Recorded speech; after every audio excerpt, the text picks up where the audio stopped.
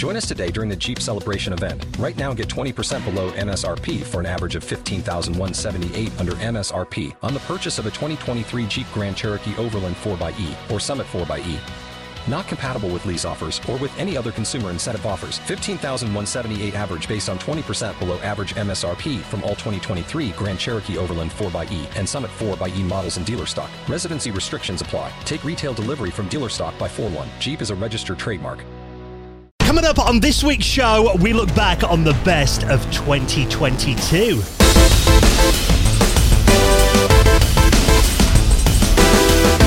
And the Retro Hour podcast is brought to you every Friday with our amazing friends at Bitmap Books. Now, one of their books you need to check out. We'll tell you more about this in just a bit.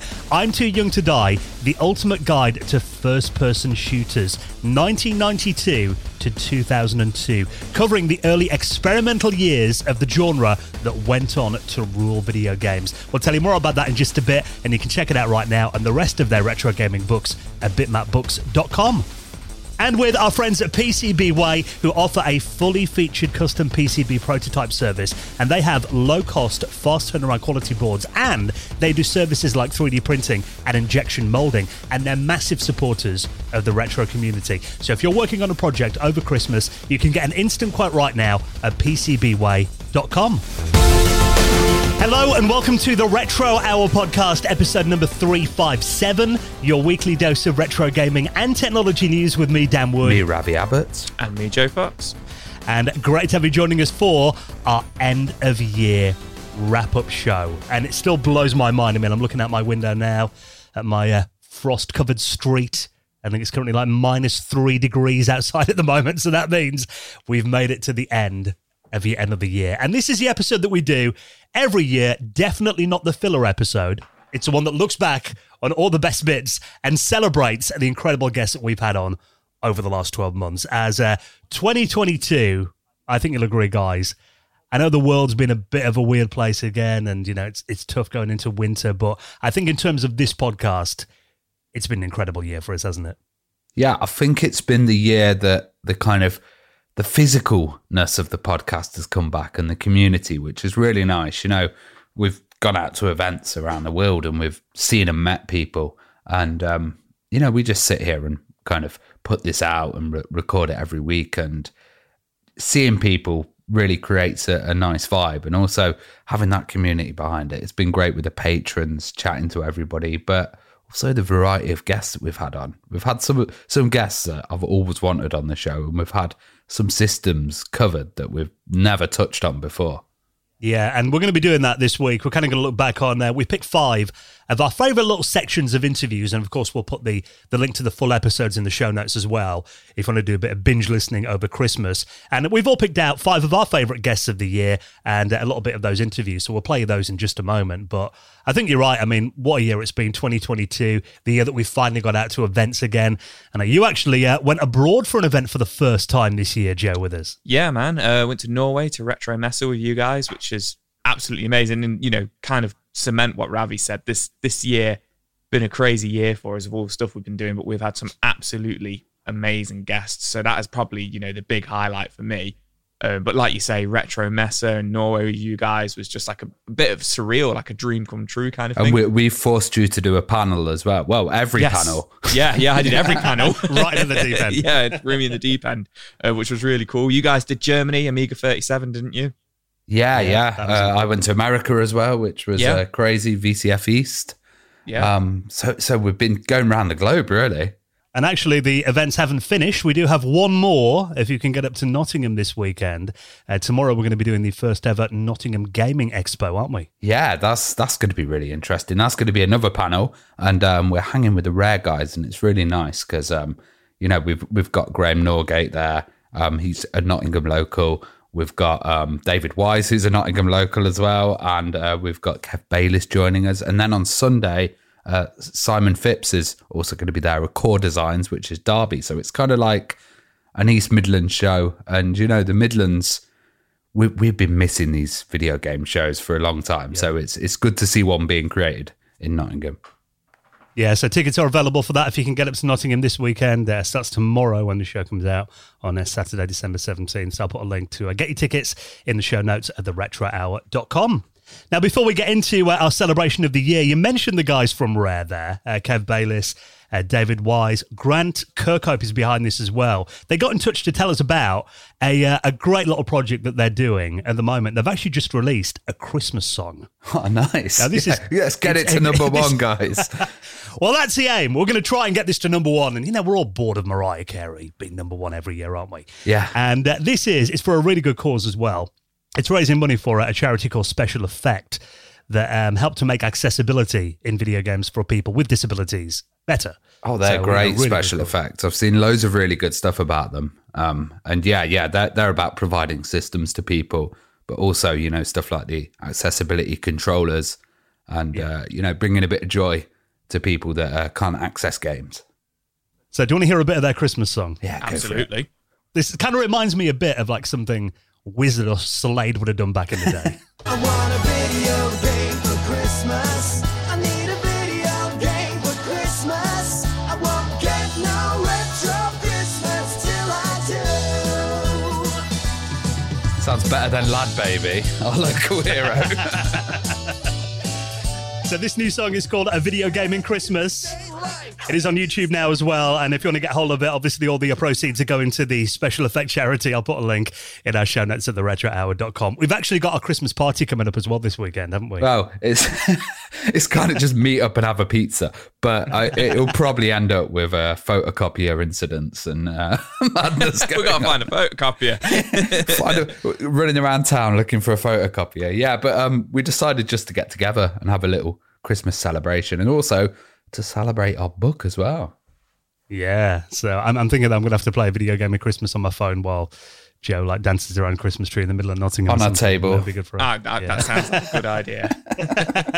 But yeah, another big highlight of the year, just before we get into the clips, of course, can we just say a big thank you? Because is the first episode that we've recorded since our book was successfully funded, and we smashed that stretch goal last weekend. Saturday night, I was actually away with the family. We got a place in Buxton up in the Peak District. It was my birthday and the father-in-law's birthday. So we're away, and we've been out watching the England game because, my father-in-law's really into football. So we've been in the pub for about 6 hours. So I was slightly merry at 11 p.m. when I got the message on my phone that the Kickstarter had finished. So that really added to it, actually. It was great, It's been hard with Kickstarters. I've seen a lot of Kickstarters at the moment. People don't have the spare cash and stuff, and it's been really tough to kind of get them funded and going. And I think it's like testament to the podcast having all these people support us and back the project and make it actually happen and become a real thing. And I just can't believe that for a start that the whole thing got funded, which we're so grateful for, but also that the stretch goal got hit, and we were so close to hitting that stretch goal. It was tense at the very end, but it's actually going to happen now, and my mind's blown with the whole thing. Yeah, so looking forward to 2023 when we'll finally get to hold the Retro Hour book in our hands. And thank you again from the bottom of our hearts to everyone who's made our dream a reality. Being able to do our first book is just absolutely amazing. And there have been quite a lot of people actually this week getting in touch going, I missed out on the Kickstarter. Can I still get hold of it? We're hoping to get a few extra copies printed at the end. So keep your ears peeled. We'll update you on the podcast as and when. And of course, next week is going to be our last show of the year. That will be the Retro Hour annual Christmas super quiz. So I saw Paul Jury yesterday, and he came around my house, and I was like, mate, can I bribe you in some way? Because he's writing the questions. No, it didn't happen. But I was going to say, if Ravi mysteriously wins for the first time in 8 years, Joe, we know why. It'd be such a mystery. Damn, I've revealed my plan now. So that is coming up next week. But before we do it, though, let's have a little look back of some of our favourite bits of the year that was 2022 in retro. And for my first clip, now you did mention, Ravi, that we've finally got some guests on this year that we'd wanted on the podcast pretty much since the beginning. Yeah. And David Perry was definitely one of them. Now, of course, Shiny Entertainment, responsible for legendary games like Earthworm Jim. You and I interviewed David Perry from his home in California, where actually he was on the Elon Musk's internet, wasn't he? So we had to keep waiting for the satellite to go over. It was, it's interesting having Dave on because ever since I watched on Bad Influence, where Violet Berlin went out and visited him, and, you know, he was with this amazing game studio, and like Earthworm Jim was so innovative with the technology and stuff. I've always wanted to have him on the podcast, and yeah, I've always just wanted to speak to him, you know, and it was an absolutely fabulous episode, and great for him to give us his time. Yeah, and he definitely didn't disappoint. And one little clip that I pulled out that I thought was quite interesting, because obviously he worked on those Disney games on the Sega Mega Drive. Oh yeah, like Aladdin and stuff. Yeah, and that's the thing. I mean, you think back then, you know, early 90s, it kind of felt like when video games came out of kind of the underground, if you like, because before that, they were a bit of a kind of a nerdy kind of niche thing. But then by this stage, massive corporations like Disney were taking it seriously. And they had a lot of rules they had to stick to make those games, which I think worked because, you know, Aladdin was such a polished game. And in this clip, we asked David Perry what it was like working with Disney on Aladdin. I imagine in, you know, those years leading up to that, it kind of felt like generally games were kind of regarded by companies as a bit throwaway and maybe, you know, not even as important as a toy. But then it suddenly got to this era and suddenly they realized it was a big part of the franchise, I guess. Exactly. So what happened is you would be I'd been into Disney licensing, and you're like sitting in a room with coffee cups and things like that with Disney characters on them. Like that's where licensing happens. And they thought video games were just like a coffee cup. There was nothing that important. And in certain cases, some of the executives making the decisions had no interest in games. Like they were just too old. And so it took a while. I used to enjoy this because I'd go into these meetings looking at these older executives thinking, you don't care about this industry. You're not going to support this. No one's going to say yes. But what happens is over time, those people move on.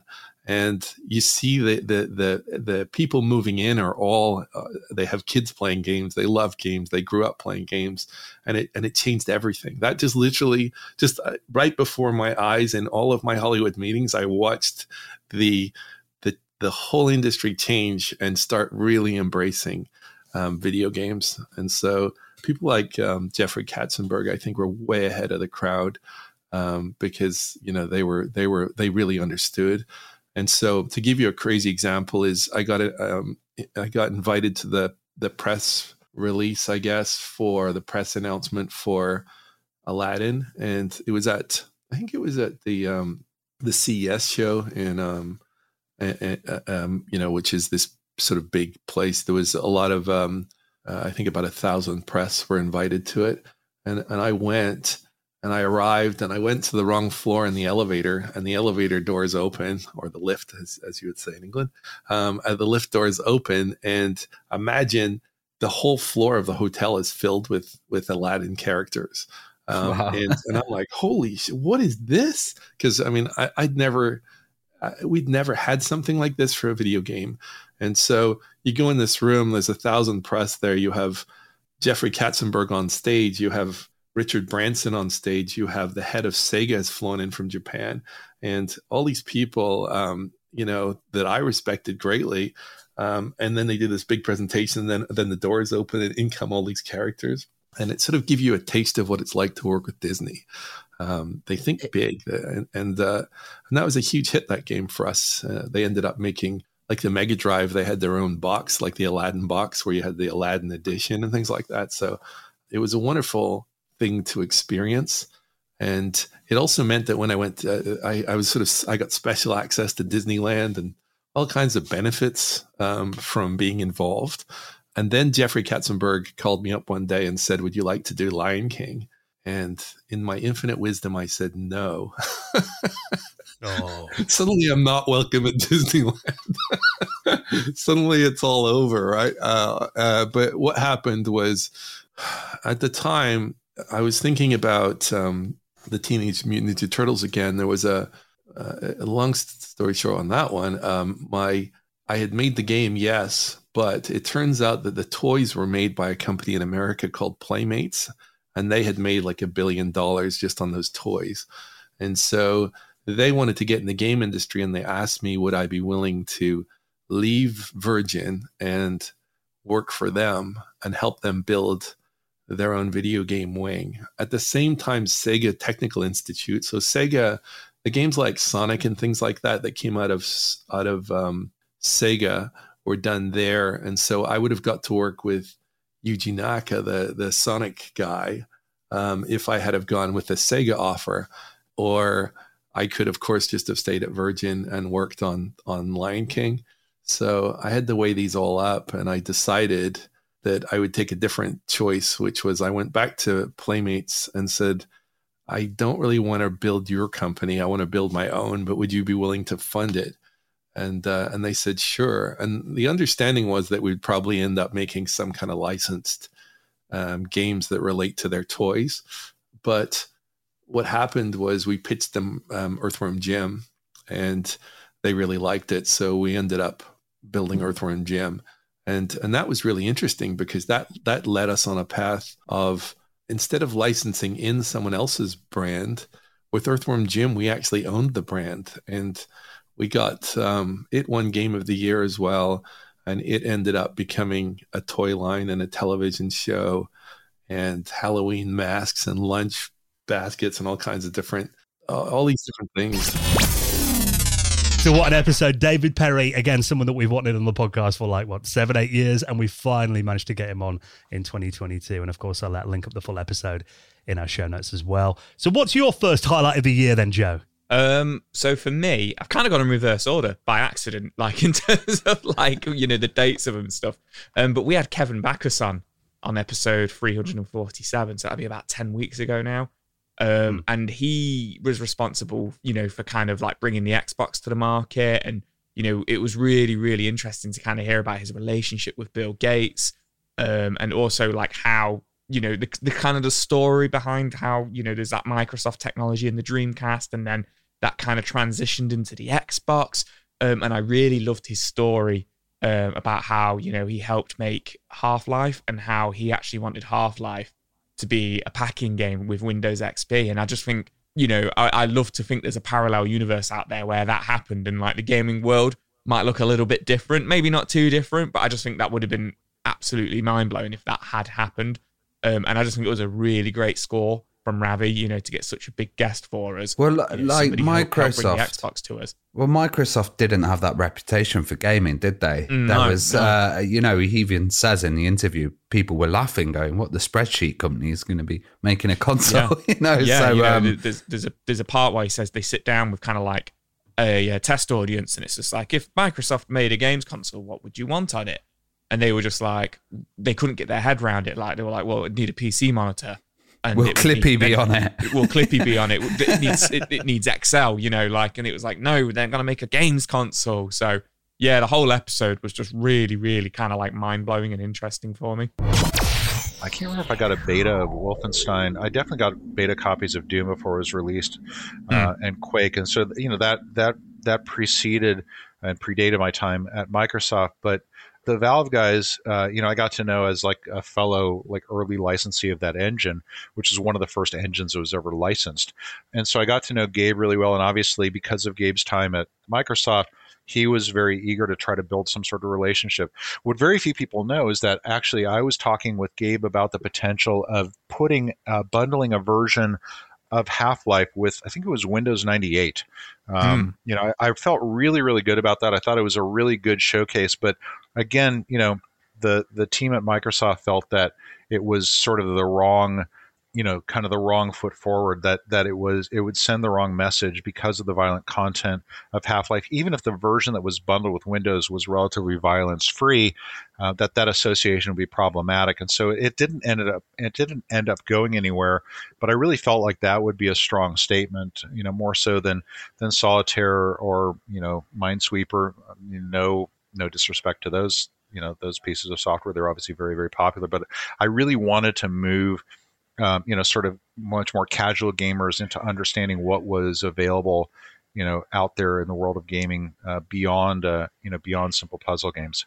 Well, talking of video game violence as well, Game Blocker was a interesting kind of piece of technology, and were Microsoft kind of pushing stuff like that? And also, what was their attitude towards video game violence at the time? Not really. I think that their approach as as the steward of the platform, was relatively, hands off.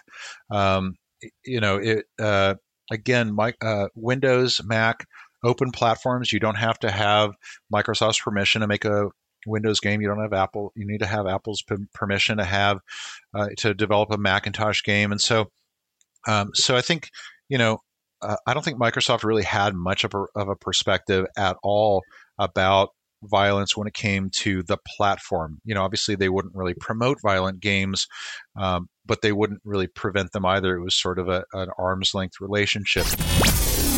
Yeah, imagine what a different world it would be if we had Half-Life installed on every Office PC instead of Solitaire. Yeah. Not much work would have got done back Clippy then. popping up saying, do you want to play Half-Life? And what a groundbreaking game as well. Yeah, absolutely. It's definitely worth checking out that episode if you haven't heard that one already.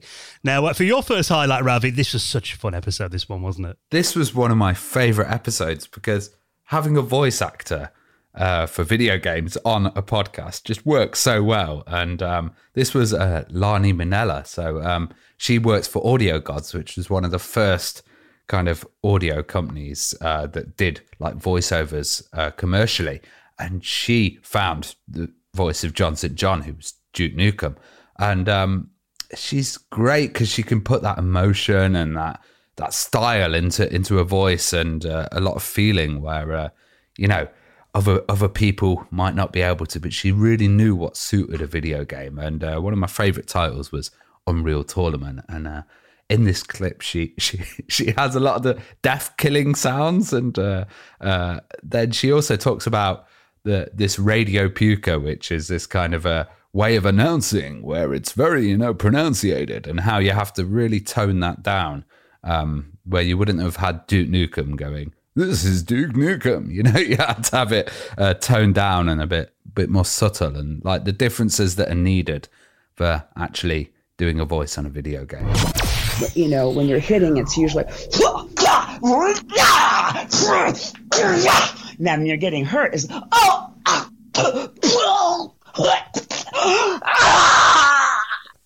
you go. That takes me back to those days. Yeah, one thing I loved about Unreal Tournament as well was the kind of the different kills, headshots and then like multi-kill, and that really added fun to the game, I got to tell you, there was this guy that was doing the announcer voice, and it was going to be pitched down and everything from his normal voice, and they wanted it very flat. Everything would be like, now, red team wins the match. So you couldn't show any favoritism. It was like, yellow team wins the match, da-da-da-da. And this guy used to be a radio puker.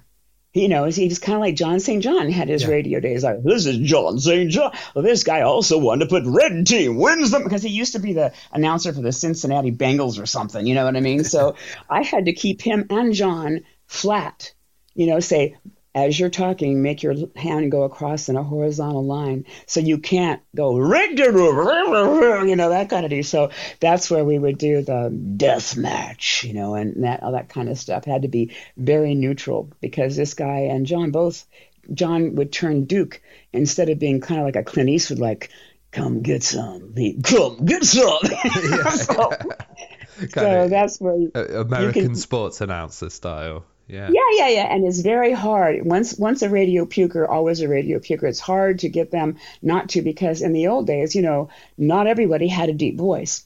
So they learned to go to the Columbia School of Broadcasting to talk like that, and that's what we call the radio puker.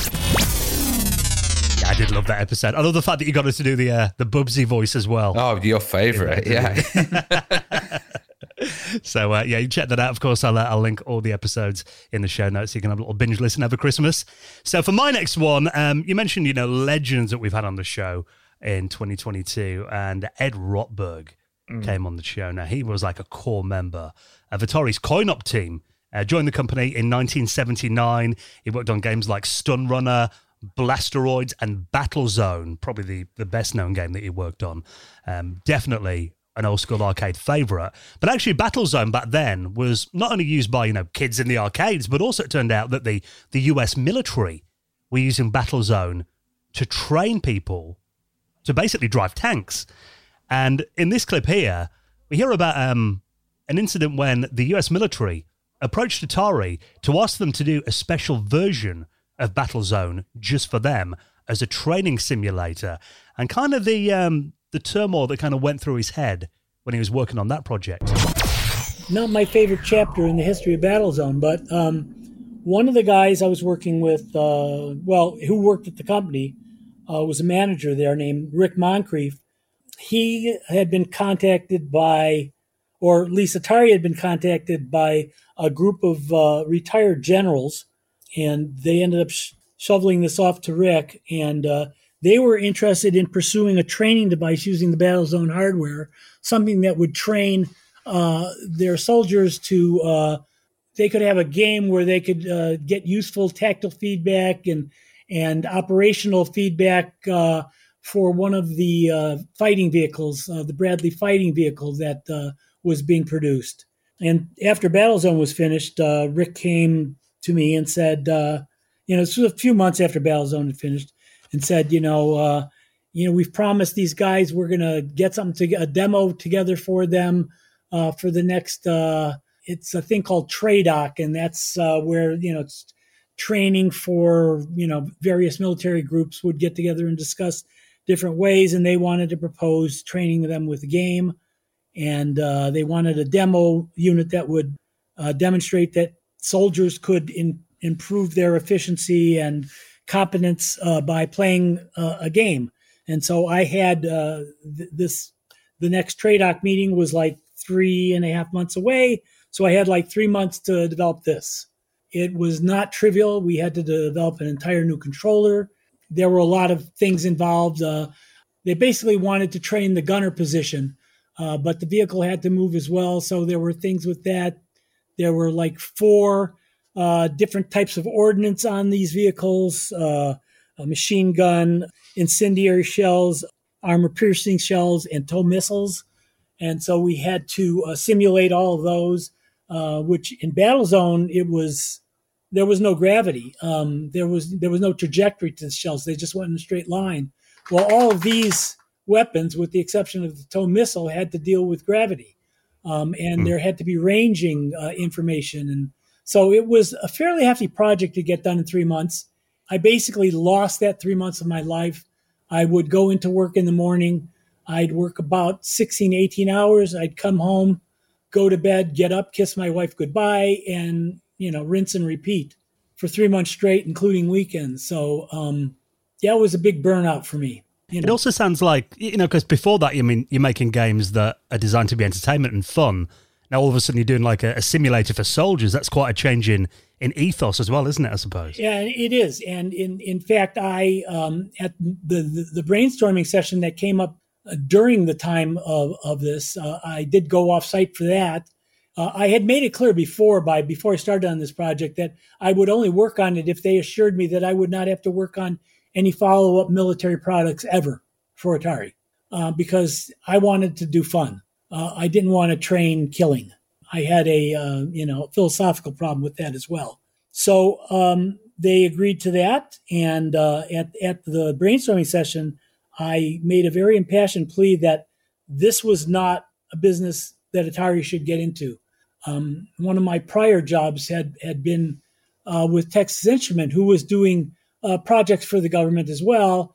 And, I was aware of how when you do government contracts, the government gets to look into a lot of things in your company. And they can make something maybe a bit stronger than request, shall we say, in how you do business. So I just didn't want to get involved in all that. I expressed my opinion to the company about it. Ed Rotberg, what an absolute legend, and definitely one of my favourite interviews of the year. Worth checking that one out. So who have you got next then, Joe? So for me, this next one was Michael Case, which, I thought like, oh, okay, I've not heard of this guy before when Ravi said that we got him on, but his company was responsible for doing a lot of PC ports, in the late 90s and early 2000s. And I actually ended up finding the episode really, really interesting and fascinating. And, him talking about like his relationship with Hideo Kojima, because he did Metal Gear Solid, and how they ported Metal Gear Solid to the PC, and how essentially accidentally made it look a bit better than it did on the PlayStation. And, they had to tone the graphics down, and, because Hideo Kojima was really upset with it because of in the original Metal Gear Solid, their faces are kind of like quite blurry and line work. And in the PC version, they actually kind of like rejigged their faces a little bit, and Hideo Kojima was really upset with that. But the actual clip I wanted to use as a highlight was kind of learning about the testing that goes into porting a PC game. And it was something Ravi raised, which I found really interesting. And it's how essentially, even to this day, the amount of different PCs or built, gaming PCs people have out there, the different variations of them must be in the thousands because of all the different graphic cards and stuff like that we can use. Yeah. And it actually turned out his company had 400 PCs set up where they just sit and try and break these ports of games. And they would just sit there testing them just to make sure that when it went out to the consumer, it actually worked for them on their setup. And I'd never kind of put that kind of thought into it before because I'm not a PC gamer. So I actually found that really interesting to hear that story. What we had to do at one point was send one of our programmers over there to work on it with them, in their test lab on the actual computers. He was the guy who wrote a lot of the code. Malkia, he was this Bulgarian guy, and he ended up getting hired away from me by Microsoft because he was against his NDA. But who am I against Microsoft?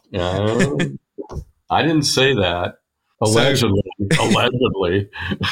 So speaking of all these different developers and Microsoft and stuff, what was it like working with all these big different companies? PlayStation. Was there really strict requirements for the ports and what you guys were working on? Strict requirements? Nah, I wouldn't say so. I mean, it was, if you run those games today, they won't run on a computer. Unfortunately, they changed DirectX. We always use DirectX, the Microsoft product, and we used it in the proper way, and they won't run anymore. So you have to get a vintage computer if you want to run any of our games. So Abe's Odyssey Oddworld was one of the biggest selling games for the PS1 at the time. Was there a lot of requirements to match the PS1 version when porting that? The people at Oddworld were very easy to work with, and they gave us great access to all their content. So it was very easy to do the conversion, and we were able to talk to their programmers, etc. So basically it was all written in C programming language. So, we just had to convert to C so that it would run on the PC. Not too much of a problem. I mean, the graphics pipeline, there was, some issues with that, just converting them to the format that we needed to use on the PC. But it was pretty easy. It was a pretty smooth experience. And, the game was very well written. The programmers did a good job on it. So, it ran very well on the PC. Now, for the next clip, I love this interview as well, Ravi, and it was great to hear about a game that really brought me back to my childhood. Because, I always love racing games, but there's something about playing a racing game where you can actually batter your opponents with chains and baseball bats. And, of course, we're talking about Road Rash. Yeah. Oh, God. Having Randy Breen on talking about Road Rash. Road Rash was one of these series that I want to see back nowadays. I don't know why it's missing, and I think it's fantastic. Just the mix of like racing at speed, but also the brutality. You can choose to race, or you can choose to fight, or you can do both. And in this clip, Randy's talking about the actual fighting, but also the influence of stuff like Akira and the wider kind of biking culture that actually went in to influence Road Rash. Car games with guns on them and so on. And I just thought that was a little too, it just didn't seem to make sense. I mean, for one thing, you're trying to drive in one direction and aim in another direction. And it just, it didn't hold together in my mind, both from a fantasy standpoint or from, an interactivity standpoint. And so the thing that struck me with motorcycles was that, first of all, I was toying with racing, and the competition, even in those, this goes back far before the computer game industry, but motorcycle competition can get kind of physical. And it's interesting because you can see the rider on the machine as opposed to, a car where you might see the helmet sticking out, in an open cockpit. And the fact that the rider is fully visible, I thought was kind of exciting, that there was an opportunity to create drama from, that physicality. And, the other thing, what I was getting at with the racing is that in racing, it's not unusual for these riders to kind of elbow and kick each other. And, it's not very common, but it happens. And, I think that I put that together. There was, I was a fan of Akira. And in fact, in my presentation for the concept, I presented both these shots of, what's the equivalent of MotoGP, where riders were actually shoving off each other, entering a turn, and also some of the gang material from Akira, along with some other things. The bike pump scene from Breaking Away. It really makes me want to get my Mega Drive set up again this weekend and have a bit of a blast on Road Get Ration. Game. Get Ration. Exactly. And you're right, that needs to come back. Somebody needs to make a new version of Road Oh, man, imagine how good that would be. Now, for my next clip, another legend that we had on the show this year. And I think this game probably sold more Amigas back in the day than anything else. And this is Martin Edmondson. Now, in this clip here, we're talking about, of course, Shadow of the Beast. And, again, Martin kind of admitted in this interview that gameplay-wise, probably wasn't the most in-depth game that you could get on the Amiga.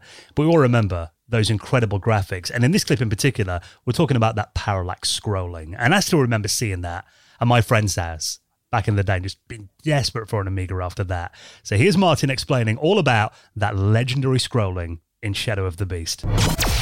That started from, I got hold of the Amiga hardware reference manual, Addison Wesley book, when I was nowhere near really writing anything on the Amiga. It was still one of those things that as soon as I'd seen the Amiga and seen what it was capable of by watching Marble Madness, I wanted to be able to work on it. So I got hold of that hardware reference manual, read it back to back, and then designed what I thought was going to be possible with the parallax scrolling. So I talked before about the copper coprocessor that allowed you to split the screen, and then with it having hardware scrolling, which I was never used to from the BBC Micro, which did have hardware scrolling, but it only at 8 pixels at a time, so it was as good as useless for a lot of purposes. And it just seemed to be perfect for what we wanted to do. And I'd noticed, parallaxing is something that anybody can see by just looking out the side of a train. You can see how stuff closer to you is whizzing faster than stuff further away. So I just designed it on a piece of paper, really, was where the splits would be, what the speeds would be for each of the splits. And we ended up with 13 layers, and how we'd use different play field modes on the Amiga, because it was so powerful. It was so flexible, that machine. It had different ways of setting up what could overlay what, how many colors would be in it. And people used to talk in terms of the sprites being the most powerful thing, but they weren't at all. The most powerful thing was the coprocessor and the split screen hardware scrolling, and the way that you could have entire screens overlaying other entire screens in separate play fields. It was a very, very flexible, powerful gaming machine. So, designed on paper, we finished whatever game it was that we were working on, and just got stuck into that as a demo. So that what happened was that Ballistics had just been recently published, and I took a demo of Shadow of the Beast, which was only the introduction screen. I don't think you could even run around. It was just the ground split up, scrolling, and a tree and a cloud and the blimp and all that stuff. I think I put the Psygnosis logo in just to sort of sweeten the pie a bit. And Ian saw it, and it was amazing, because he just sort of gathered everybody in the company around it. It was like, oh, you've got to come and have a look at this. You've got to have a look at this. And all the technical guys and the marketing guys, everyone was just sort of crowded around it, and just, right, we've got to do something special with this, which was really nice to see, because I deliberately designed it in a sort of Psygnosis way in terms of the graphics and the fantasy art that Barbarian had, and it was that sort of thing. So I suppose from that point of view, it was also an easy sell, because it had the look of the Psygnosis game as well, but plus the the technical abilities that were afforded by the hardware for the nice arcadey scrolling. And I remember, like I mentioned before, when I first saw that game, I was just blown away by the graphics on it, because I come from a Commodore 8-bit machine. I had a Commodore 16 before it, so you can imagine kind of what a leap that was in Shadow of the Beast. And, you know, all my friends were the same. If you want to show off what an Amiga would do, you'd put Shadow of the Beast on to show other people. I mean, did you get much of a reaction from Commodore then? Because that must have helped sell a lot of Amigas. Yes, it did. I believe I was told it did, and I suppose it's believable from the point of view of most Amiga games at the time were ports of Atari ST games, and that was because the Atari ST at the time was a much bigger machine, bigger installed base, and the Amiga was, you know, newer and much more expensive. Therefore, you just didn't expect to sell that many on the Amiga. And the approach that we'd taken was, if we do a game which is 100% tailored towards this machine and is not going to be physically possible to write on any other machine, to play on any other machine, then that will appeal to those people so much that it would sell machines, or if not sell machines, anybody with that machine would buy it, because that's a real show it to my mates, right? This is why my Amiga is better than your ST. That sort of an approach, that sort of a game. And I thought it was quite brave of Psygnosis as well, because they didn't really know. They were basically ignoring the ST, which was the bigger base, to publish this game and spend all this money on the T-shirt and the box and all that stuff that came with it on a very small, at the time, installed base, and hope that it was impressive enough to actually get a big, a big proportion of the owners of the machine buying it. So another interview that's definitely worth a listen back over Christmas, Martin Edmondson. And of course, I'll link up all the episodes of full ones in the show notes as well. Now, more of our best of the year coming up. And we need to tell you about this incredible book from Bitmap Books as well that you might want to get in your Christmas stocking if you're quick. Before that, though, tell us about your next clip then, Joe. This was an amazing interview. Oh, man. I mean, I don't want to say, like, you know, what number 1 was and what number 3 was and all that kind of stuff. But this one, man, John Melcher, episode 330.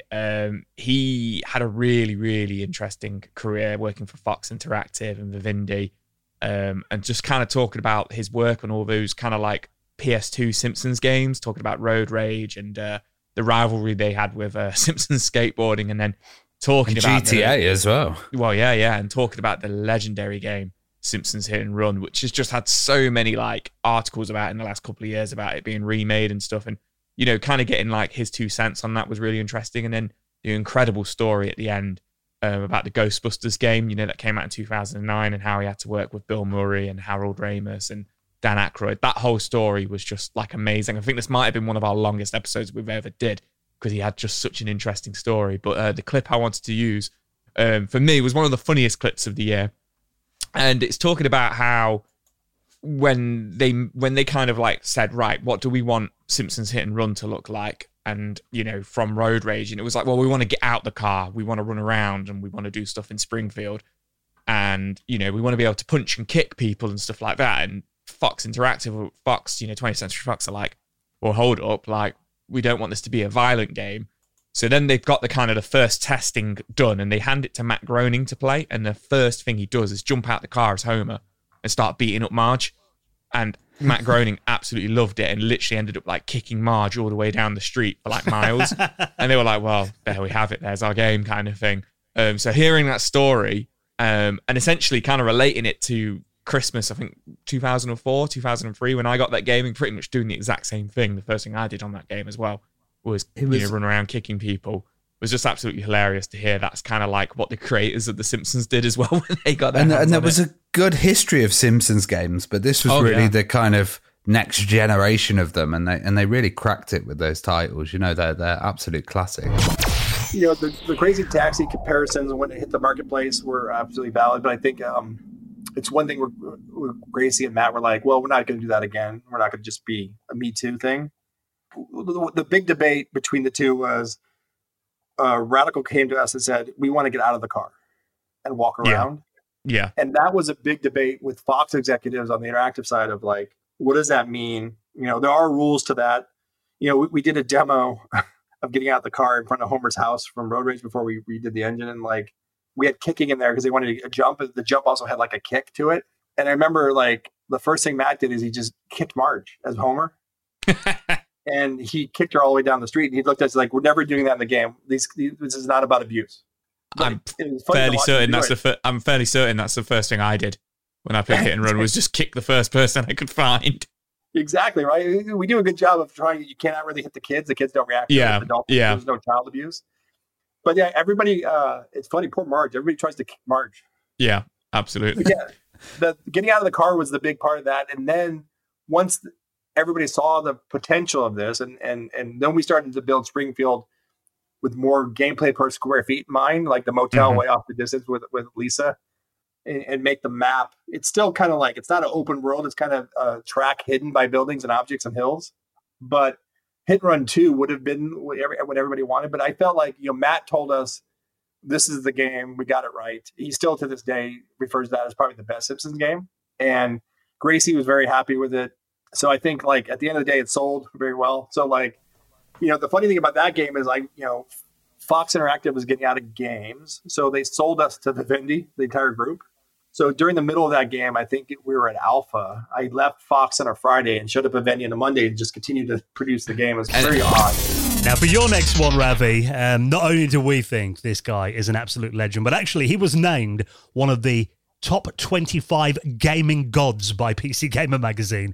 And this was Bruce Shelley. Yeah. Oh, my God. Having Bruce, co-creator of Railroad Tycoon and Civilization on was just mind-blowing. Civ is one of those games that I've sunk quite a lot of my life into. I can't actually play it anymore because if I do, work just gets set aside, eating gets set aside, and I basically live in the game for a week. So I have to stop myself. It's like an addiction, Civilization. Absolutely mind-blowing game. And the series is still going on and it's still absolutely huge.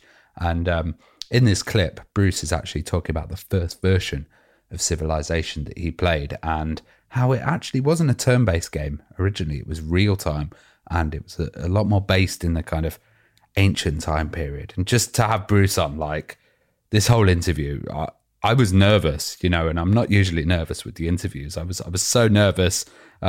I kept calling Age of Empires Age of the Empires. I was like, all over the place. YouTube noticed, Ravi. YouTube noticed. Yeah, because he's just such an absolute legend. So this interview for me is like the number one. Yes, I remember exactly. I mean, I was May of 1990, and the way Sid and I would work, I worked for him, is that he would give me a version of a game, and I'd play it for a while, and then I go down to his office. We sit there sometimes for hours, and he would play it on the screen. We'd talk about it. We'd make, what we liked, what we didn't like, what would be cool to add here, and that kind of stuff. It was a very iterative process. And one day, we had played a board game called Civilization. We played another game called Empire Deluxe. And at one point he says, what would you change about Empire Deluxe? Give me a list of 10 things you would change about Empire Deluxe. We were going to rebuild that game. And I sat down and I thought about it for a while. I actually gave him, if I remember, I gave him like 12 things that would change, trying to be a star. And so we talked about it quite a bit, and he would prototype. He always had a handful of prototypes on his machine that he was fooling around with. And then one day in May of 1990, he gave me a floppy disk and he says, try this. This might be our Civilization game. And I saved that disk. For years I had that in my stuff, and I finally, I thought I was going to donate it to a museum, and Sid asked me to have it back. So I gave it back to him, and they got it going again. It was not a turn-based game. It was real time. It was more set in ancient times, or like prehistoric times. And, there was more time in that period, as I recall. And I mean, I knew right away. I said, well, this is really cool. This is going to be great. I was just very impressed. And from that day on, we started working on Civilization a little bit. But what happened was the manager of the company wanted that spy game that we had never finished. And they told me I could not work on Civilization or the Railroad Tycoon 2 or whatever until we finished that spy game. And so Sid reluctantly said, okay, let's finish the spy game. We got that done. And then we were given permission to go full blast on Civilization. Every day I would get a version and I'd play it, and then we'd sit down and talk about it for a couple hours, and then he'd get a new version going. And we'd play it some more. And that went on day after day after day after day. He wouldn't let anybody else play it except me for months. And guys would come into my office, or friends, girls and guys were coming in and say, what is going on with this game? And they were all interested. They watched me play it. They talked to Sid about it. But he wouldn't let anybody else play. He just wanted to keep it tight. He didn't want to have a lot of feedback that he didn't want to deal with. So he relied on me to be there, everybody. and my tastes were like, good enough for him. And then finally he said, okay, we're making this game. This is going to be the thing. And by then I knew we really had a special game on our hands. I was thinking, I'm sitting in a studio or little office in North Baltimore, Maryland, and I'm working on a game that's going to blow people away. I think it's really going to be great. Yeah, when to pick Ravi up off the ground from going, we're not worthy. After that, Totally. Bruce Shelley, what an absolute legend. And of course, a reminder, if you want to hear these full interviews, check the show notes on your podcast app or our website, theretrohour.com. There'll be links to them all on there. Now, more of our favourite bits of 2022 on the way. Before we do that, definitely one of the highlights of 2022 has been working with our amazing sponsor, the guys at Bitmap Books, who we're proud to say are going to be joining us again for 2023. And you might want to treat yourself to one of their books, because, I'm looking around. I know you guys are all the same. Look over at your bookshelf, look over at your gaming area. We've all got Bitmap Books in our collections, and they just look incredible next to your games, don't they? Oh, yeah, absolutely. I've got like a stack of about 6 of them now, and I just love picking them up and just having a flick through them and just reading them, looking at the beautiful artwork they've got in them as well. It always really takes me back to those days as well. Now, if we're talking about genres that really need an in-depth book to explore them, first-person shooters. Now, this is Bitmap Books' latest epic book. It's called I'm Too Young to Die, The Ultimate Guide to First-Person Shooters, 1992 to 2002. And it's mad to think, just in that 10 years, kind of how much first-person shooter games change. I love that they all used to be called Doom clones. Yeah. Everything was just a Doom clone until it became its whole own genre. And this book just explores it all with like beautiful timelines, and also the way that the book's presented. It's like in an A2 format, but it's horizontal, and it just looks really, really stunning. Now, this celebrates more than 180 games, actually kind of traces back the history with the precursors to the FPS games back in 1969, with early light gun shooters as well. And then, of course, really kicks off in 92 when Wolfenstein 3D dropped, and then takes you all the way through the 90s, legendary games. You mentioned Doom, Quake, Half-Life, GoldenEye 007, Halo as well. So these massive behemoths, the games that defined the first-person shooter genre. And, they also talk about how it helped to trigger the 3D graphics arms race as well. Because, nothing sold hardware back in the day like the FPS explosion. Yeah. So if you want to treat yourself, and this is definitely one of their books that you cannot miss, a 424-page hardback, printed to their usual high standards, and you can check that out and treat yourself, it's Christmas, to one of their books, and of course support the show by doing it. Have a look at their website at bitmapbooks.com. Right then, back into our favourite bits of 2022 on the Retro Hour podcast. And going right back to the start of the year, this was definitely one of my favourite interviews of the year. Did this back in January this year, and we were joined by a true veteran of the video games industry. That was Rod Cousins. Now, he gave us some incredible stories about his time as vice president of Activision, the rise and fall of Acclaim Entertainment as well, and really exploring the early days of the British microcomputer gaming scene. And obviously, you think back then, piracy was a massive problem, particularly when, we discovered that our mum's tape-to-tape player would actually copy video games as well and kind of change everything for a lot of us. And I thought I'd ask Rod, because obviously he was right in the middle of it all, kind of how Activision approached the problem of piracy. I think, obviously one big difference about having, the home computer scene was much more successful in Europe than it was in like Japan, for example, where, it was a bit more console focused, and America was like the NES. How much of a piracy problem did Activision have in Europe at that stage? Yeah, piracy was a problem not confined to Europe. But, if I step back a little bit, the thing that was really obvious about the British scene was the development talent. The development talent and creativity in Europe was top draw, could compete against any of them. And I remember I was out in the States when I was at Activision, and I was walking into places and I was seeing all these incredible setups with workstations and great, hosting computers and so forth. And they weren't necessarily any better or as good as what was done in the UK. And I asked an American, pretty good guy from a technical point of view, why he thought that was.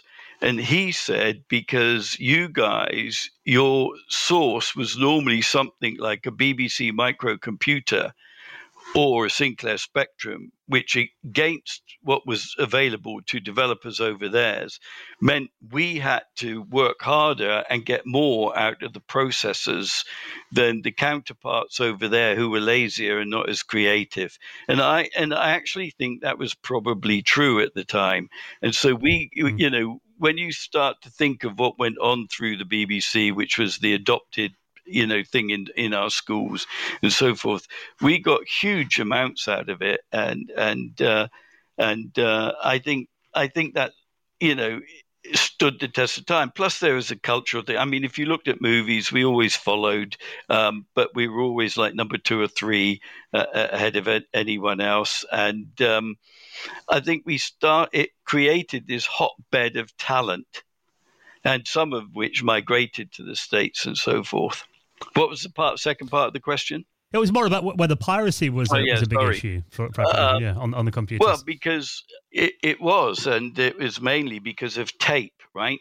And which was very easy to pirate. And I remember I did a Newsnight program where we tracked and followed them around in the UK. I also remember I went out to Singapore when we were under the ownership of Argus Press Software, and a member of the board was a guy called Tim Gold-Blythe, who was also, and Michael Spicer, who's in the government. And we went out to Singapore as part of a British trade delegation, and I was out there, and we were all being politically correct and saying all the right things. And this Chinese guy came up to me and said, "Do you realize your software is being pirated in Singapore?" And I said, "No, why?" He said, "Come with me." Now, why I did this, I don't know. I just jumped in his car and went off with him, and he took me around the back streets, took me into this place, and there were all our games. And actually, they were pretty good. And so I said to the guy, the owner of the shop, I said, "These are my games." He said, No, they're mine." I said, No, they're mine. That's my copyright. And he said, "No, I made them here in this shop. They're mine." And that was their logic. And so I started to do something about it. And I had an interview with a newspaper out there called the Straits Times, and which was everywhere because this guy was the official distributor of Sinclair. And and so I called Sinclair about it. And anyhow, the next thing I got a call from British Electric Traction, who was the ultimate holding company, and telling me to back off and not do this because it wasn't good for relationships.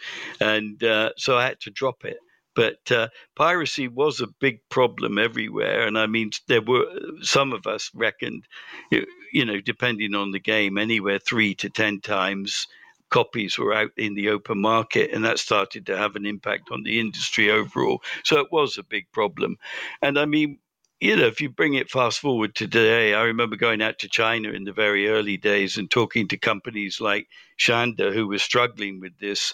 And they said, well, you may as well give the game away free. And really, that was the prelude to free to play because they couldn't beat the pirates, no matter how sophisticated encryption they had and so forth. So they, again, changed the game design, gave it away, and then went back to a coin-op model where you design it for people to keep, paying microtransactions to get through the game. I love that interview, one of our early ones from 2022. Definitely worth This is why I love doing the podcast, because we cover stuff like piracy and stuff that people won't usually talk about, and it's really interesting to get both perspectives on that. Yeah, absolutely. Now, another absolute superstar that we had on the show this year, and actually someone that we were hanging out with in Norway, weren't we? Because he was over there at Retro Messa. Yeah, he loved Norway. Yeah. So yeah, this is John St. John, aka Duke Nukem, for my fourth choice. Oh man, this episode, I was in stitches the whole way through it. It was just like, even right down to just the start when we jumped on the call, he came on as Duke Nukem. And I was a little bit starstruck, and he was just, I'm not going to do the voice, but he was just like, "Hello, Joe," kind of. I said I wasn't going to do the voice, I just tried to do it. But he was just talking to us, and he was like, "The retro hour is amazing," and all this kind of stuff. And it was just I like to think it was a bit of a fresh air for him as well, because we didn't just sit there saying, do the voice. We actually asked him about his career and everything like that, you know, and I feel like he really got into it, and he really gave us a lot of juicy stuff. But the clip I chose, for me, I'm a really big 80s film buff, and, you know, Ravi asked a really like interesting question about kind of like, when you got the script for Duke Nukem and stuff like that, did you think it was a bit raunchy? Did you think it was a bit much? Like, you know, were you a bit worried about kind of like being involved in this game? And he was like, no, man, like, I'll do anything you pay me to do, kind of thing. You pay me, I'll say it. And it was kind of telling a story about how, like, you know, the whole point of Duke Nukem was it ripped off a lot of like 80s and 90s action films and stuff like Evil Dead and, you know, They Live with Roddy Piper and stuff like that. And he was saying how, like, you know, Bruce Campbell, who I love Bruce Campbell from Evil Dead and stuff, like, to this day still doesn't like John St. John, because he's like, you ripped me off, man. And he's like, well, I didn't rip you off. The scripts ripped you off. But I just loved kind of like finding out about that and like how the scripts kind of came about and stuff. It's just a really, really, really fun episode. And then, like you say, we met him a couple of weeks later in Norway and ended up having some drinks with him. It was just really surreal and really awesome. They told me that there was going to be some stuff that might be objectionable as a voice actor. And I looked at the script and I said, no, I'll say anything you want to pay me for. Not a problem. You know, I thought it was hilarious. I thought it was all comedic. And most of the lines that Duke sort of made famous were stolen from other projects, you know, from Roddy Piper and from Bruce Campbell. And I was literally about to say They Live with Roddy Piper. Exactly. Yeah. And I think they both were amused at the fact that the Duke Nukem character made those lines even more famous. You know, they delivered them originally in their projects, but Bruce Campbell to this day, I think, hates me for that. Oh, really? Yeah, I don't think he likes. I don't think he likes hearing me say "Hail to the King, baby." Oh, man. Well, I was going to say, how much was it based on, like, the Evil Dead and that kind of really, like, camp horror kind of genre, you know, over the top stuff? Yeah, exactly. It wasn't just their projects either. A lot of the stuff in Duke Nukem games was stolen from Hollywood. That was the whole point. You know, they weren't trying to rub anybody the wrong way. It was just silly, funny to steal lines from other projects and make them Duke's own, you know? Yeah. And it kind of had the fun of those movies. You know, a lot of people would watch those movies just for the like outrageous scenes and the, really bad enemies and stuff. Yeah. John St. John, what an absolute superstar. And I think I love the fact we're hanging out with him in Norway. He came in. I think he basically drank the bar dry of tequila. Then yes. And was like completely sober. So definitely one of the best, biggest guests that we've had on in 2022. Now, for your next one, Ravi, you were so in your element here. Steve Wetherill. Now, he worked on all sorts of games. I mean, Manic Miner for the Amstrad. He worked with System 3 on Myth. And, of course, for you, I think definitely talking about Command & Conquer was a big I think I took over half the interview and I was just like, damn, be quiet, Command & Conquer. And just like went into it. I just sat back, turned my microphone off. Yeah, I went into it deep, like, because I'm a huge fan of strategy games. And CNC, for me, was like groundbreaking, but also it was that point that strategy got online and got multiplayer.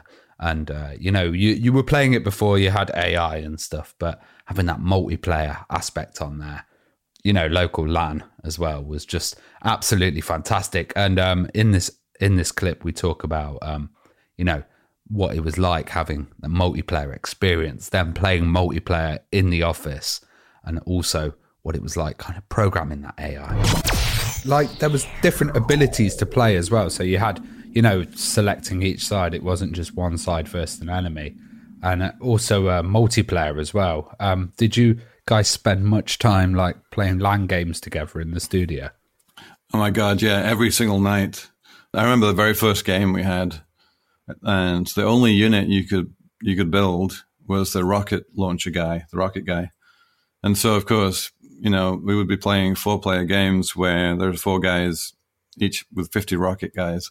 So it kind of started there. We were like, oh my God, what the potential of this thing is amazing. I think being able to, it was kind of a double-edged sword. Being able to play all of these units in multiplayer was great because you could balance the abilities by having a range of different people play them and get an idea for, you know, the relative sort of attack damage and defensive, sort of statistics that they have. And that was definitely part of the balancing. It is a double-edged sword, though, because you also have to balance the single-player campaigns. And, generally speaking, certainly in those days, less so today, obviously, but back then the AI was pretty much scripted. You would have triggers and then you would have basic behaviors. So, get in range of unit, it will fire at you kind of thing. Maybe it will follow you. And, the AI or the enemy attacks would basically follow along the same sort of thing where they were scripted. It's like the enemy would build a bunch of units and then send them to your base, basically, and try and take out key buildings. And that's not really how a human plays at all. And so I think it was quite a difficult task for the game designers. And by the way, I don't take any credit for any of the design balance in the game. That was totally the design department and other people doing that. But yeah, I think it was a double-edged sword because, yes, you can balance the units out for pure stats, but how you use the units is very different to how they appear to you when you're playing through a campaign. So it's quite challenging, I think. Yeah, I think you could have easily done like another 2 or 3 hours with Steve. Oh, God. Yeah. We barely scratched the surface on that. I'm going to start a separate podcast just on Command & Conquer. The Command & Conquer hour. Yeah. We've got a few more to get through before we wrap up and, of course, get ready for the Christmas quiz. We'll need to get our heads down revising for that next week. But for my last clip of the year, and obviously it's been really difficult choosing these because, we've had so many amazing guests on. But for me, talking to Tony Warriner, the Revolution Software co-founder, was just amazing. Now, of course, famous for games like A Broken Sword. But for me, Beneath a Steel Sky was always one of my favourite point-and-click adventure games as a kid. And hearing the story about how that game went from concept and the interesting kind of early days and the early ideas they had for Beneath a Steel Sky were really interesting to hear from Tony. So have a listen. Well, we were running out of money basically on the normal version. So Virgin said, "Oh, here's what we can do. There's this thing called CD32 coming out. Why don't we do a voiced version for that? And here's the money that will take. Here's some extra budget for that version. So why don't we give you that money now to finish the floppy version, and then when that's finished, you'll get the completion bonus, and you can spend the completion bonus on the CD32 version." So it was like an accounting sleight of hand. I mean, why they couldn't just give us some more money, I don't know, but that's what they did. So they said, basically, you're not going to finish this game, or we said we're running out of money. We can't finish this. So the CD32 sleight of hand was how the game got finished, and then it turned out to be fairly. And I think it was one of the first ever voiced games, and it was pretty expensive as well because there was so much text in it. It wasn't like a shoot 'em up where someone says game over or whatever, or get ready for level 2. There was however many thousand lines of dialogue, so it turned out to be quite an expensive undertaking. The recording itself was in someone's front room on a busy road in London. It was a disaster because every time that the bus went past or a lorry, you could actually hear it on the first recording. So wow. they had to send it. The whole thing got sent back and re-recorded again. So it was a complete shambles, a disaster, really. But no one had ever done it before. I mean, we'd never been in a recording studio or knew what was the way to do it or how to organise such a thing, So it was a total farce. And somehow we got away with it.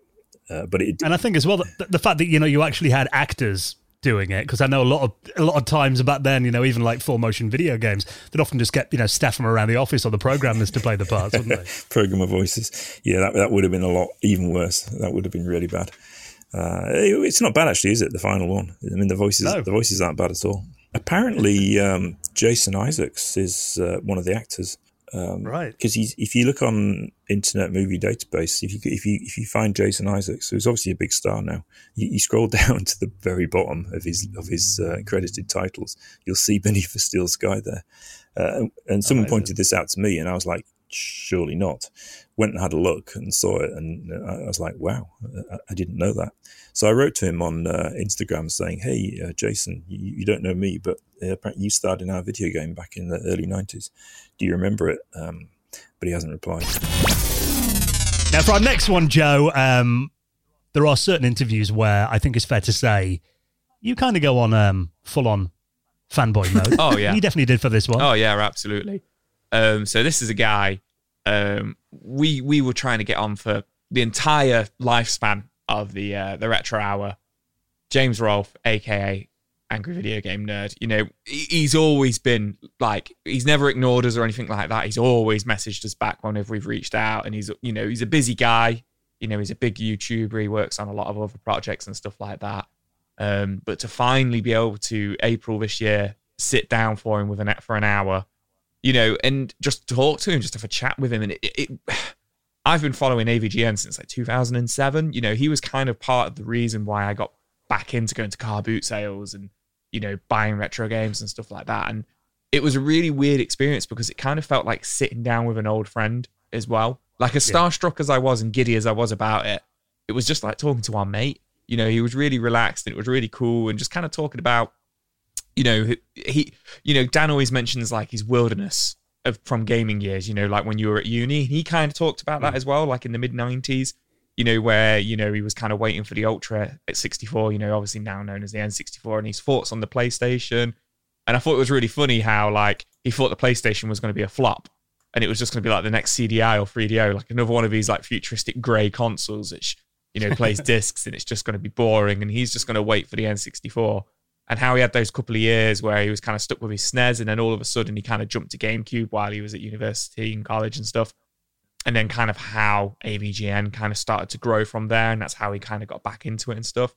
So it was just fun to sit down with him. And like I say, it was like talking to my friend because Dan's kind of told me his story about that. So then to hear that from James Rolfe was just really, really fun. And it was just a huge highlight for not just the year, but kind of like for my career, if you will, with the podcast. You know, my time with the podcast, just to have him on was just really awesome. Some of them I heard about at the time and others I didn't, like the Philips CDI. I never heard of that one till later, but I did hear of the real 3DO, the Panasonic 3DO. So that when the Sony PlayStation came along, I thought it would just be another one of those. So that's why I didn't really expect the PlayStation to be such a big deal because I was saving up for the N64. And I had a friend who had a PlayStation and it looked great, but I had a long way to go to wait for the N64. And it seemed like in that delay, I might as well have gotten a PlayStation at the time, but that's just how it was. Yeah, because I remember the N64. It was delayed by, you know, probably in hindsight, it was only like 18 months, but as a kid, it felt like years. It did. You know, waiting for that machine to come out. Yeah, like it probably wasn't actually as long, but it felt that way. But I just remember waiting for that when it was called the Ultra 64. And the launch title I was most excited for was Killer Instinct, but that didn't even become a launch title by the time it came out. They had Killer Instinct Gold, the sequel. I think by that point, PlayStation had already got enough traction and took over. Yeah, in hindsight, I that's just how I sort of missed the whole PlayStation thing. I mean, I played some of it. I played some of the first couple Resident Evils when they came out. I played Twisted Metal, but I didn't play Metal Gear Solid or Final Fantasy VII. The games that, like the major games that you hear about, just went over my head. And by that point, I was shortly after the N64. I was busy with college and just didn't really play games as often. Well, then I started playing them a little more often because I had friends in college. But we would play GameCube when that came out. Usually more co-op or competitive games, like one of the Bond games, Nightfire. More like party games we would play. Yeah, drinking games. Yeah. Because, you know, that whole era as well when, you know, everything went kind of 3D, that was, you know, every game had to be made into 3D from like 1995 onwards. What did you feel about that at the time then? Did you kind of think it was, you know, were you impressed and thought this is going to be the future of gaming? Or, because I know a lot of games didn't really do that transition all that well, did they? I mean, famously stuff like, you know, Bubsy 3D and, you know, stuff that was tried to be forced into 3D that was terrible. What did you think of it when you saw 3D gaming? Yeah. I mean, looking back, there's a lot of crap, I guess. But when I, at the time, I remember Mario 64 feeling really cool. Like that was really awesome that you could run in a circle and it felt smooth. The joystick on the controller was was responsive, and it felt like the future. So I think I was impressed at the time, but I guess fortunately I skipped over Bubsy and a lot of those type of games. Sony, the people who make Walkmans, who would have thought they'd make a games console? Yeah, exactly. It kind of comes back to that Microsoft, with the Xbox, I guess. Yeah. I was a bit young at the time, but I guess that's what people felt like, the TV company, the Walkman company. Yeah. All right. We heard it from the Oliver twins that they were trying to make games for the PlayStation in the industry. A lot of them were like, oh, yeah, that's never going to be a success. Yeah. You want to make games for, the Sega Saturn or something instead. But yeah, exactly. Interesting to listen back. So yeah, having James Rolfe on, that was really one of the most fun episodes I think we've done this year. And I can't believe that we're almost at the end then, but there is still one more. And this guy was such a superstar.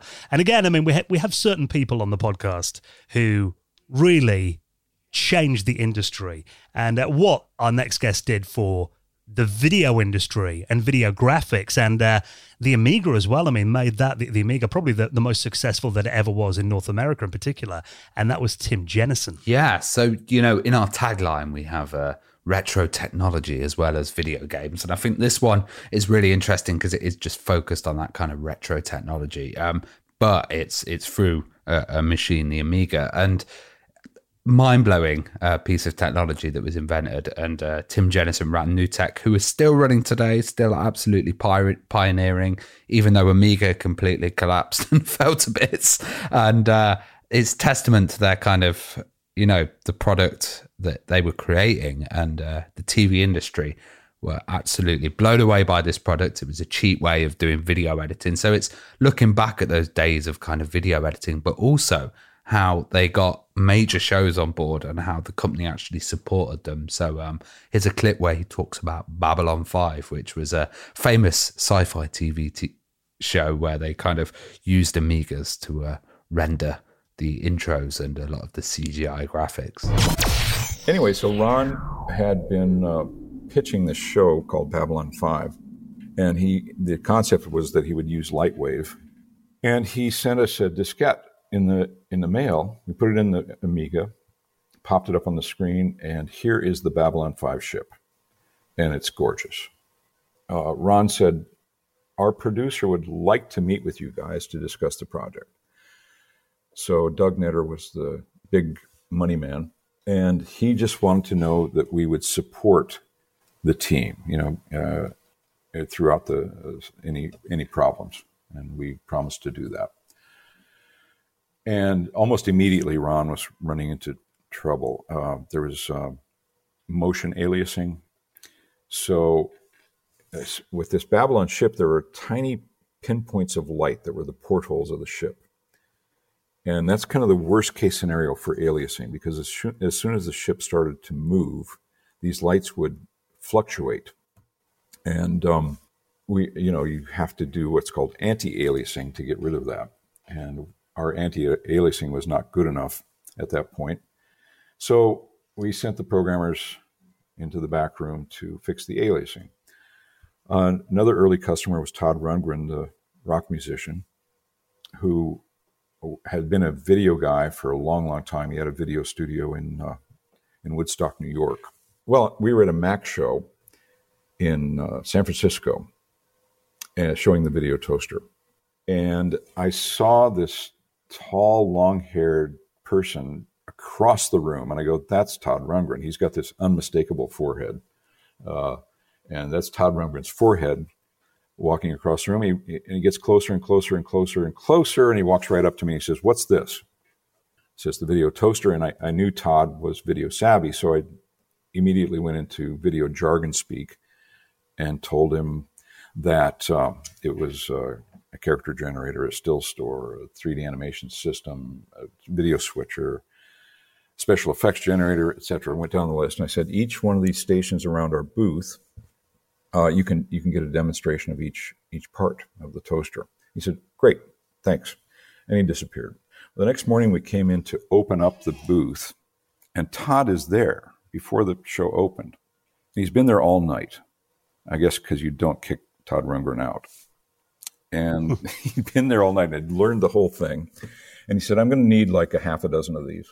I said, okay, thank you.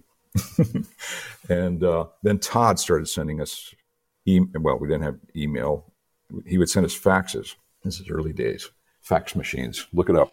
And he would say, this doesn't work the way it should. I'm having trouble with this. The program crashes when I do this. And he was just like the beta tester from hell in a good way, because the programmers all wanted to make Todd happy. So all these things sort of drove the development of Lightwave 3D and made it ready for prime time. Yeah, you're right. I mean, I remember seeing a demo with the video toaster on Bad Influence on TV. And Andy Crane being like, this is running on the Amiga, that thing that you play games on in your bedroom, really changed the whole face of desktop video, didn't it? Oh, yeah. And then the stuff that came out of that, like Lightwave and, a lot of the technologies, the TriCaster for streaming and stuff now, it's just mind-blowing. Yeah, so those are some of our highlights. I mean, it has been an incredible year for this podcast. And again, if you've got a bit of time off over Christmas, maybe you missed some of those interviews, definitely worth a listen. And I'll link up the full episodes in the show notes, or you can head to our website at theretrohour.com. Have a little scroll back at what has been an amazing year for this show. Now, just before we wrap things up, let's give a massive thank you to the people who make it possible to bring the Retro Hour podcast to you every single Friday, and that is our incredible patrons community. And actually, this coming Sunday, cheesy Christmas jumpers at the ready, and maybe a glass of something slightly spicy, because it is going to be our patrons Christmas party on Sunday night. We're going to play Pass the Parcel. Virtual Pass the Parcel. Virtual Pass the Parcel. I don't know how we're going to do that, Ravi. I might look for some kind of game that we could all play. Maybe that's a good idea. Interesting. Yeah, a group one. Yeah, that could be fun. I really enjoy those patron meetups and chats, and I think the Christmas one's going to be very special. It's crazy because we've done these patron hangouts on the last Sunday of the month. Usually, obviously, we've changed it because Christmas Day is the last Sunday of the month this month. But we've done them for coming up on what must be about 2 years now. And they just seem to get busier and busier every time we do them. It's like the amount of new people that we've been seeing recently on there. It's always amazing to welcome new people into the community. And of course, I feel like we've made some good friends on there as well. Oh, yeah. People that are there week after week. I'd love to get the patrons more involved in the show as well. That could be something that we do going forward in the future. Yeah, so we've got big plans for 2023 and our patrons community. And if you'd like to join, not only do you get invited to the Christmas party that's coming up on Sunday this weekend, you can also unlock 30 episodes of our patrons exclusive show, The Retro Hour After Hours, where in the current one, it's nearly a 2-hour blockbuster of an episode talking about our favourite arcade games. So that is available now if you need some extra listening over Christmas. And of course, for joining us on Patreon, you will get a mention in the most prestigious high score table in the world of retro gaming, and that is the Retro Hour Hall of Fame. Hall of Fame! And let's induct our latest members into the Hall of Fame. A massive thank you to Stephen Foster, Craig T, Matthew, Retro Jerry, and Frank Kuistra, who all joined us on Patreon over the last couple of weeks. Your support is massively appreciated. Thank you so much. And if you'd like to join the Retro Hour Patrons community, all the details are at theretrohour.com. So that is it for another year of this podcast as we look forward to 2023, but there is still one more episode to drop. Are you ready, guys? Are you ready to go home and cry to your mothers after you get destroyed by me and my special guest? Yeah, it's on now. It's on now. So next week it is going to be me and Joe versus Ravi and mystery guest who he's bringing on board to try and claim the title of the Retro Hour Christmas. Are you going to do it? This will be the first time. I would like you to get a win. Honestly, I'm kind of on your side, Ravi. I think it would be nice if you. Oh man, is this going to be 3 against 1? Like Dan just purposely getting stuff wrong. I'll be messaging him on the side. Now, if I'm abysmal next week and I lose Joe, that can be my excuse. Yeah, maybe. Just cover it all. And who we got at the hosts as well? We should mention Paul Jury as well from Retro Gamer. We've got Oliver Wilmot as well, who is a expert quiz master who's been running his own retro quiz for quite a while. So I expect the questions are going to be very varied. Paul's even been saying he's going to send us hints and stuff like that. And, parts of the question, it sounds very interesting and very complex.